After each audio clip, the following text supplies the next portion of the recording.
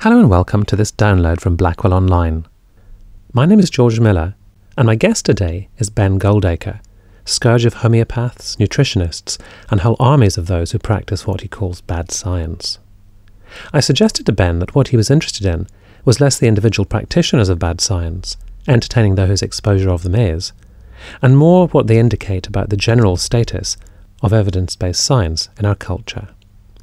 Yeah, that's right. I mean, the people that I look at specifically, like the individual pharmaceutical companies, or Patrick Holford, the vitamin pill salesman, or Gillian McKeith, the TV nutritionist, I'm not sure that any of those are individually massively important, although they're all pretty significant, big, sort of multi-million pound operations. But yeah, what's interesting about them is that they teach us about the whole process of how you can tell if a pill works or not, and also the process of how you can distort evidence, how you can misrepresent evidence, or how you can gather evidence in such a way that it is an unfair test of a treatment, which is something that alternative therapists and big pharmaceutical companies have in common.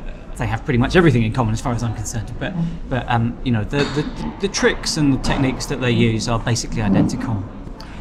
I was wondering, if you think as a species we're not especially well adapted to dealing with evidence, to dealing with causality in a reasoned sort of way, if we're sort of in a way predisposed towards irrational beliefs. I think there are studies which suggest that we believe the last thing we heard, or we attribute causality, and do you think that we're hardwired not to find it easy to deal with evidence-based science?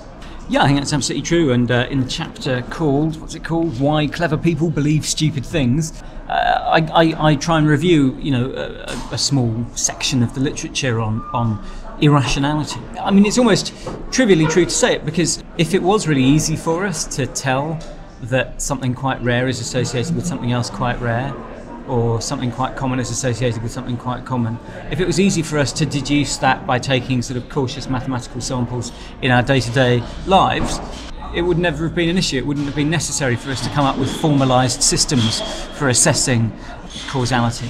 If we're presented with random data, we often think that we can see patterns in it, quite erroneously.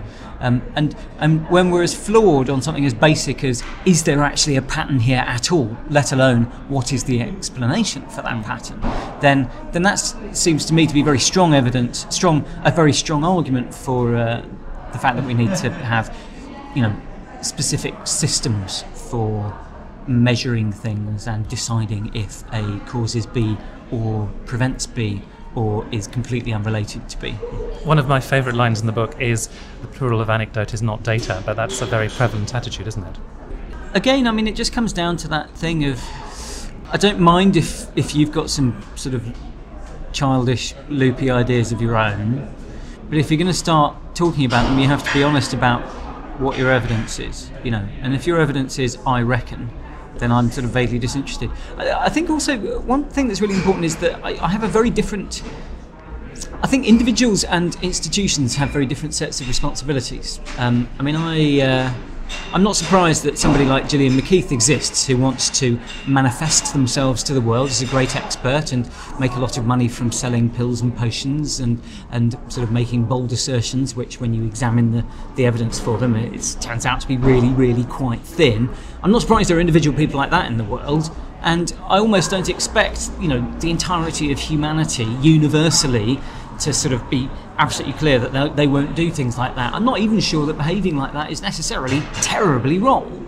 But I do think that Channel 4, as a broadcasting corporation who, have to apply publicly to get hold of a limited amount of airspace and bandwidth that we allow them to broadcast to the nation, and they shepherd ideas into our living rooms, I think they have a very different set of responsibilities. They have an obligation, to my mind, to be much more cautious about the veracity of the things they bring to the public. So similarly, I'm not surprised that there are individual parents who are worried that MMR causes autism, and I'm not surprised that there are individual academics, or just one really, Andrew Wakefield, who say, I think MMR causes autism on the basis of very, very weak and arguably pretty flawed evidence. I don't think that people like Andrew Wakefield should be legislated against or silenced. I think that the entire British news media spectacularly misrepresenting the evidence on whether MMR causes autism, and selectively, as I show in the book, only covering evidence which they've found, which they claim is evidence that MMR causes autism, but which actually, when you look at it, it often doesn't even exist in the medical literature, and at the same time completely ignoring all the evidence that goes against their favoured hypothesis that MMR causes autism. I think that's bad, because I think, that firstly, they are institutions which we all have higher expectations of than individuals. But also, it kind of offends my clear labelling policy. It feels to me like the transaction when I go into a newsagent is that I give you 90p in exchange for Prayseed true facts in a portable format that I can take on the tube. And that's not an expectation I have of Andrew Wakefield, but it is an expectation I have of the Times or the Telegraph, or to a lesser extent, the Mail. And presumably, if rich Westerners want to dose themselves with pills which are no better than sugar pills, you might say so be it. But when it comes to offering homeopathy to AIDS patients in sub-Saharan Africa, clearly the stakes are higher. I don't really write very much about the concrete harms of alternative therapies or irrationalities, because I'm not that kind of histrionic consumer journalist kind of character. And to me, it's for the most part, talking about quacks is really, they're a kind of teaching tool for talking about the basics of evidence-based medicine. I mean, homeopathy really is the perfect tool for teaching how do we do a trial and what are the pitfalls, because it's the perfect example of exactly what you're trying to avoid in evidence-based medicine.